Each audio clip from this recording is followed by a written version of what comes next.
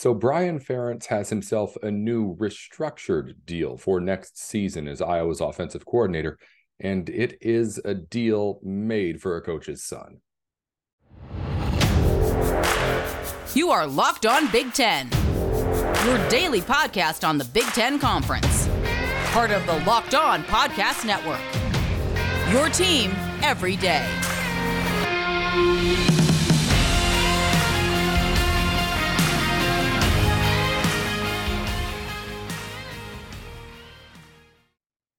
Hey there, thanks for tuning in to Locked On Big Ten. I'm your host, Nate Dickinson. Today's show is brought to you by FanDuel. FanDuel is the official sportsbook of Locked On. Make every moment more. Visit FanDuel.com/LockedOn today to get started. Coming up on today's show, we're of course going to recap everything that happened yesterday in Big Ten basketball and get to all the Big Ten news that you may have missed. But I want to start off the show by talking a little bit on Brian Ferentz. The offensive coordinator for Iowa has had his name thrown around plenty over the course of the last year, and usually not in good conversation. A lot of talk about how he is the problem with the Hawkeyes, how he needs to go, and how the only reason why he still has a job is because he happens to be the son of the head coach.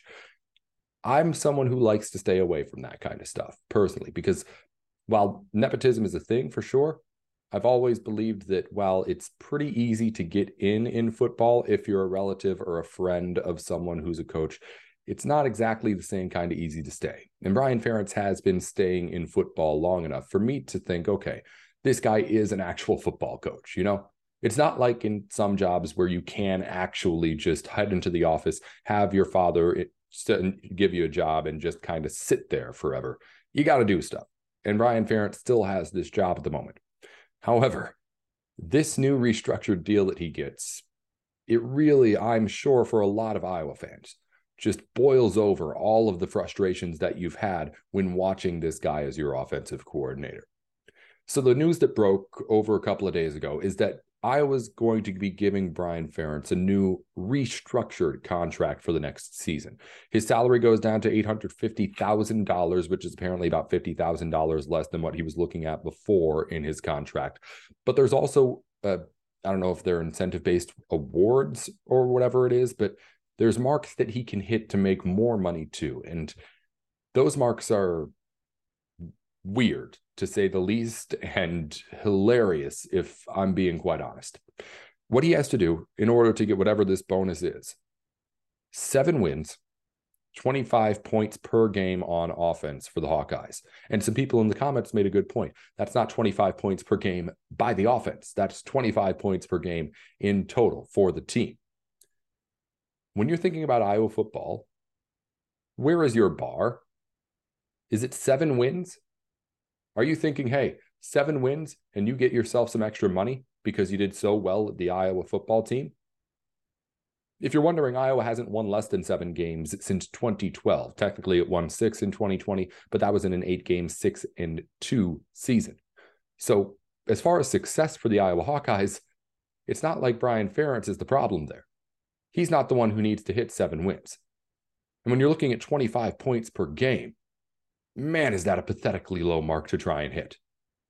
To be fair, it would be an improvement. Iowa hasn't gotten to 25 points per game in either of the last 2 seasons. But it's not exactly setting the bar high, I would say. So if I'm looking at this team right now, and I'm trying to figure out, okay, what's the direction we're headed in? I'm kind of like, how does this not go into the ground at some point? It seems like Brian Ferentz is destined to remain the offensive coordinator of this team, or at the very least, Kirk Ferentz is at least going to do everything he can to make sure that his son can stay the offensive coordinator of this team. It's not something I believed, and I still don't believe that it's just a pure matter of nepotism that brings Brian Ferentz into this position. But when you look at numbers like that, when you look at a legit report that says 7 wins and 25 points per game, and you're going to be okay, that's not the standard for Iowa football. Now, to be fair, Iowa's offense has never been something that you think, oh, wow, blow you outdoors kind of stuff. But Brian Ferentz is someone who, as an offensive coordinator at a Power 5 school, who has been there and knows his players, You're saying that right now the university is looking at him and thinking, man, if that guy could just put together 25 points per game, we'd be so happy with how he's doing. No. Again, I don't want to just straight up say the nepotism thing is what's going on here. But when you look at what's gone down and when you look at the complaints Iowa fans are making, if it's not nepotism, it's got to be something weird going on. Because in what other situation does a coach get that kind of a deal? After what Brian Ferentz did last season and has done over the last couple of seasons, you think that any other offensive coordinator is going into their job at a Power 5 school in a place that has not only Power 5 reputation, but winning Power 5 reputation? You think that offensive coordinator goes into his job after what he's done in the last year and the front office is like, oh, okay, let's see how we can restructure things to make sure that you're hitting your marks. And oh, by the way, only score 25 points per game and we'll be happy. That doesn't seem like the formula for winning. And I understand if Iowa fans are looking at it and just pulling their hair out at what does it have to happen to get this guy out of this job. A whole lot of people have been calling for his head. And I'm not someone who's going to say, hey, he should or should not have the job, because football teams are too complicated to try and figure out that way. But what is pretty clear is that Iowa isn't scoring points. And it's really, really weird that, at least right now, this kind of deal makes it seem like they're more interested in keeping things in the family than getting better. That's the biggest thing. That's more than anything else, is that it seems like Iowa is just content with where they are right now, instead of wanting to become a better football team and program. And to give the Hawkeyes some respect, they are where they want to be right now. As far as competing in the Big Ten West, going to Big Ten championship games, Iowa still does that with regularity. But they're in for a rude wake-up call when USC and UCLA get to the conference and divisions go away. Because I feel like Iowa fans, or at least the front office in the school, is still being like, oh, well, we're a Big Ten contending team, so why change? At least that's the most rational reasoning I could find. But if you're looking at this rationally, you have to realize how far behind you are of Michigan, of Ohio State, of Penn State, of USC. Iowa is not going to be able to compete with those teams at all with what that team currently is. And I have no idea why it is that if you want to keep Brian Ferentz on, that's fine. But restructuring a deal where he has to hit these embarrassingly low bars, it feels weird. And it feels like a deal made for a coach's son. We'll see what ends up happening, as again, he is going to start the next season at the very least as this team's offensive coordinator.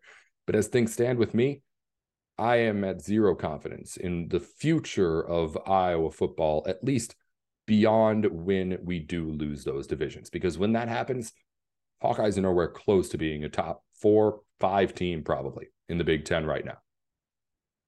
We're going to continue on and talk Big Ten basketball here in just a minute. Before we do that, this year, the only app you need at your Super Bowl party is FanDuel, America's #1 sportsbook. We're really excited about our new sports betting partner for Locked On because they are the #1 sportsbook in the country, FanDuel. And if you're new to the site, that's even better. They have so many great features that make betting on sports fun and easy too. Download FanDuel now so you can bet Super Bowl 57 with a no-sweat first bet. You'll get up to $3,000 back in bonus bets if your first bet doesn't win. FanDuel lets you bet on everything from the money line, point spreads, props on who will score a touchdown, and of course, you can bet on the Big Ten basketball games too. I'll have my picks for tonight's matchup here at the end of the show. And if you want to bet alongside us, fade us, get the over-unders or anything else in, you can do it at FanDuel. Again, the #1 sportsbook in America. If you want to go and get that no sweat first bet on Super Bowl 57, you can do it at FanDuel.com/lockedon. That's FanDuel.com/lockedon for everything that you need to know, or for anything that you need as far as betting goes, and that no sweat first bet where you can get up to $3,000 back in bonus bets if your first bet loses. That's FanDuel. Make every moment more. Official sports partner of the NFL.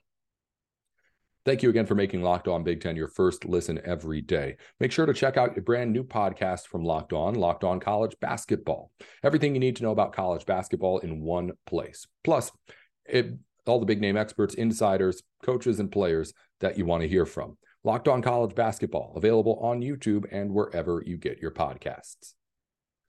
All right, let's recap things from yesterday in the Big Ten and take a look ahead to what we have coming up today in Big Ten basketball. First off, a blowout win for Michigan. Wolverines take apart the Cornhuskers in a home game in Ann Arbor, an absolutely dominant 20-point win. Hunter Dickinson only took 7 shots in this game. He was efficient in what he did, though. 16 points, 10 rebounds. Everybody in a team effort did really well in just beating a team that Michigan is pretty clearly better than. It's now Jet Howard looking better. I had down 6 threes in this game, 22 points. He's looking more consistently better, which is one of those things that Michigan was just really missing, was someone to be a consistent player alongside Hunter Dickinson. And because they didn't have it, Hunter Dickinson at times got a little bit too much. And when he wasn't playing well, that really, really got ugly in Ann Arbor. But he seems to be doing a little bit better there. This team's 8-5 in the Big Ten now. And every other team that's right there, we talked about, there's like 10 different teams in the top 2 seeds for the Big Ten, or at least tied for it. But every other one that we've mentioned is a pretty sure lock for the Big Ten tournament. Michigan had a despicable non-conference schedule, so they're still on the outside looking in and not really even in the bubble picture yet. But at least how things stand, you've got yourself a Big Ten team with a marquee name that has itself a Big Ten record that says this is a tournament team and has been playing a whole lot better lately. Now, we'll see what happens come Selection Sunday, and Michigan's still far, far away from being in that conversation. But if they can reel a few more wins together, this is 3 in a row now for Michigan, we'll see where they could end up. Because in Lenardi's latest posts that I saw on Twitter, he's not putting them in any sort of like next 4 out or anything like that. I think he had them in like the 80s somewhere, high 80s as far as the field of 68 goes, but they're creeping back in. He's at least getting back into whatever Lenardi's formula is for teams. So we have a team here that maybe could do something, but at the same time, their 3 wins that they have aren't exactly over the most impressive teams. Ohio State, who's floundering, Nebraska, who has been bad, and Northwestern, which is a tournament team, but not the strongest of Big Ten tournament teams. But they've got a chance to prove things against Indiana on Saturday. It's funny how things work like that in the Big Ten. If you've gone a little while without proving yourself, an opportunity is always right around the corner. So a big game for them coming up on Saturday. Michigan right now, a team that's well on the outside looking in, but a preseason top 25 team, a team that we know has the talent.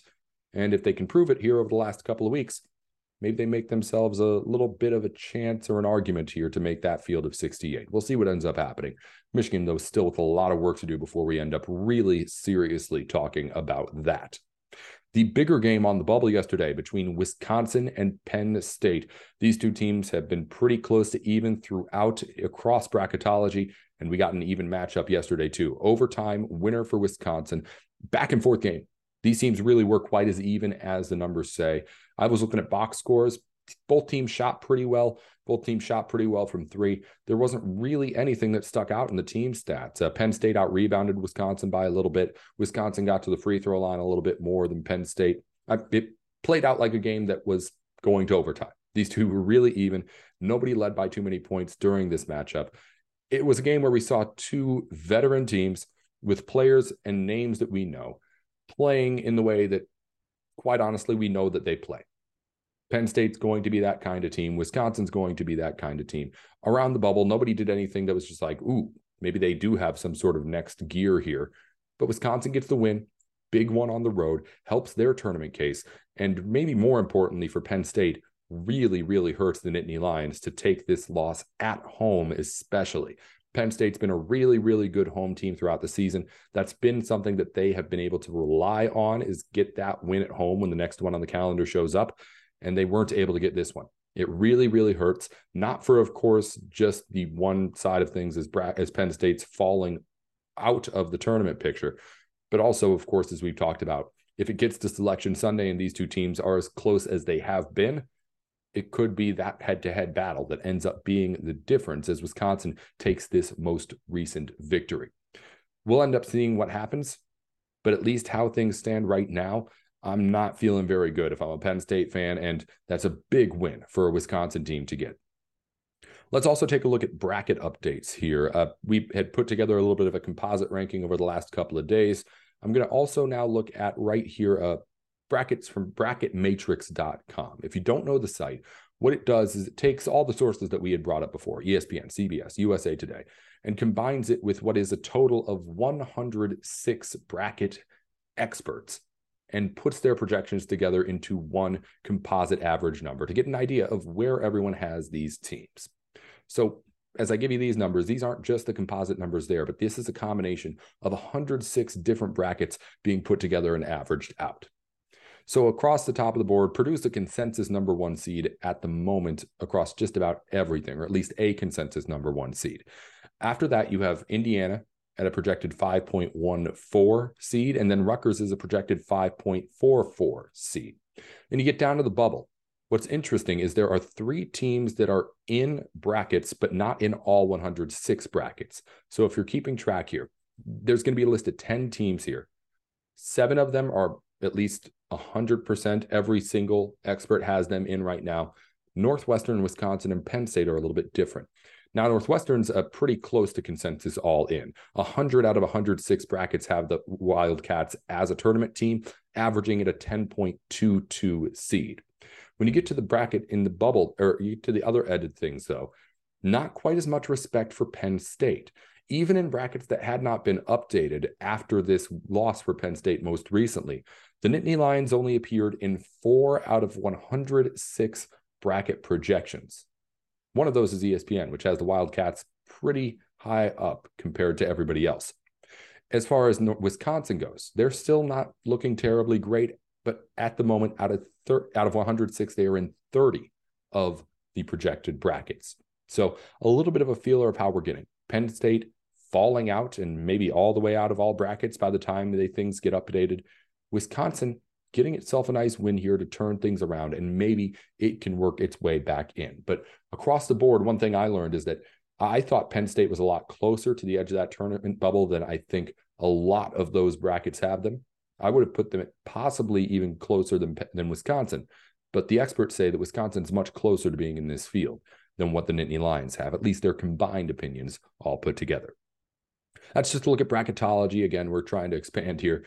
We now have 106 different experts. I think that's enough to try and get a composite from. Again, the website is bracketmatrix.com if you want to play around and look at things, see where everybody has everything. And then it also does list which date is most recent and puts them in order. So if you want to see, like, okay, you've been looking at ESPN's bracketology, but Joe Lunardi hasn't updated it in a couple of days, you can head on over to Bracket Matrix, see what they do. It's a cool site. You can check it out.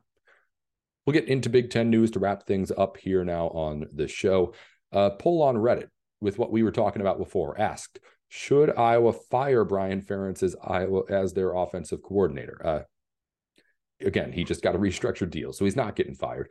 But 75% of what was at the time about 300 voters said that, yes, he should no longer have that job. In other news around the Big Ten, Michigan running back Blake Corum was at yesterday's Michigan blowout over Nebraska. He made a little bit of a headline with a quote. I quote, "We're going to win the national championship and go down in history." End quote. There's a lot of good evidence to suggest the Wolverines could do it. Only team out of that college football playoff with starting quarterback returning and a whole lot of pieces coming back, including Blake Corum next year for the Wolverines too. In football news, on a baseball field, Iowa will play in Northwestern in Wrigley Field in November this season. It'll be a November 4th game, Northwestern hosting Iowa. That one will be at Wrigley Field. Not the first time the Big Ten has done this. I'm guessing won't be the last. And finally, Michigan has made a hire on the football field as to Josh Synagoga has been hired as a, quote, offensive analyst. He spent his previous time as an assistant at Youngstown State and was also an assistant at Cincinnati in their big 2019 season.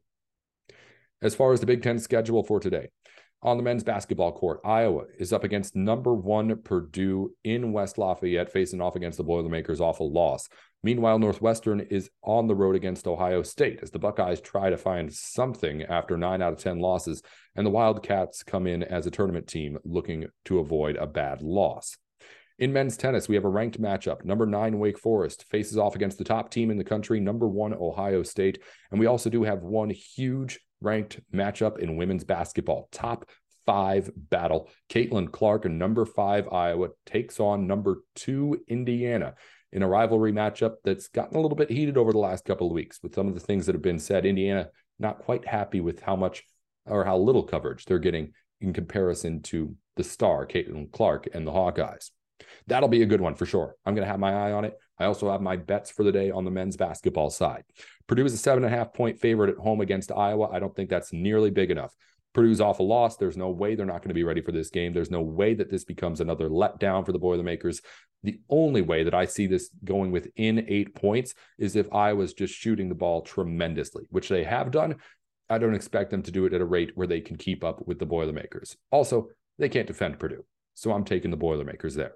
On the road, though, I'm taking Northwestern plus 5.5 against Ohio State. Buckeyes have lost 9 out of their last 10. They have not looked good in doing it. They're absolutely falling off at the moment. And I'm not going to pick Ohio State at home, on the road, favorite, underdog, any of it. Don't give me anything like that until they prove something there on the court. Give me Wildcats plus 5.5. So the picks today: Purdue at home minus 7.5 against Iowa. Northwestern on the road plus 5.5 against Ohio State. In other recruiting news, only one name to tell you about. It's a big one, though. Linebacker Nick Jackson has transferred from Virginia to Iowa. This is a guy who is a 3-time 100-tackle player, had 104 tackles last season at Virginia, 7 tackles for loss and 5 sacks. His 3rd straight season with at least 100 tackles, and just another piece to keep that Iowa defense in check while the offense is trying to figure things out. Thank you for making Locked On Big Ten your first listen today. For your second listen, check out our brand new podcast, Locked On College Basketball. Experts Isaac Shade and Andy Patton bring you everything you need to know on and off the court. Plus, hear from the big name experts, coaches, and players throughout the basketball landscape. Locked On College Basketball, available on YouTube and wherever you get your podcasts.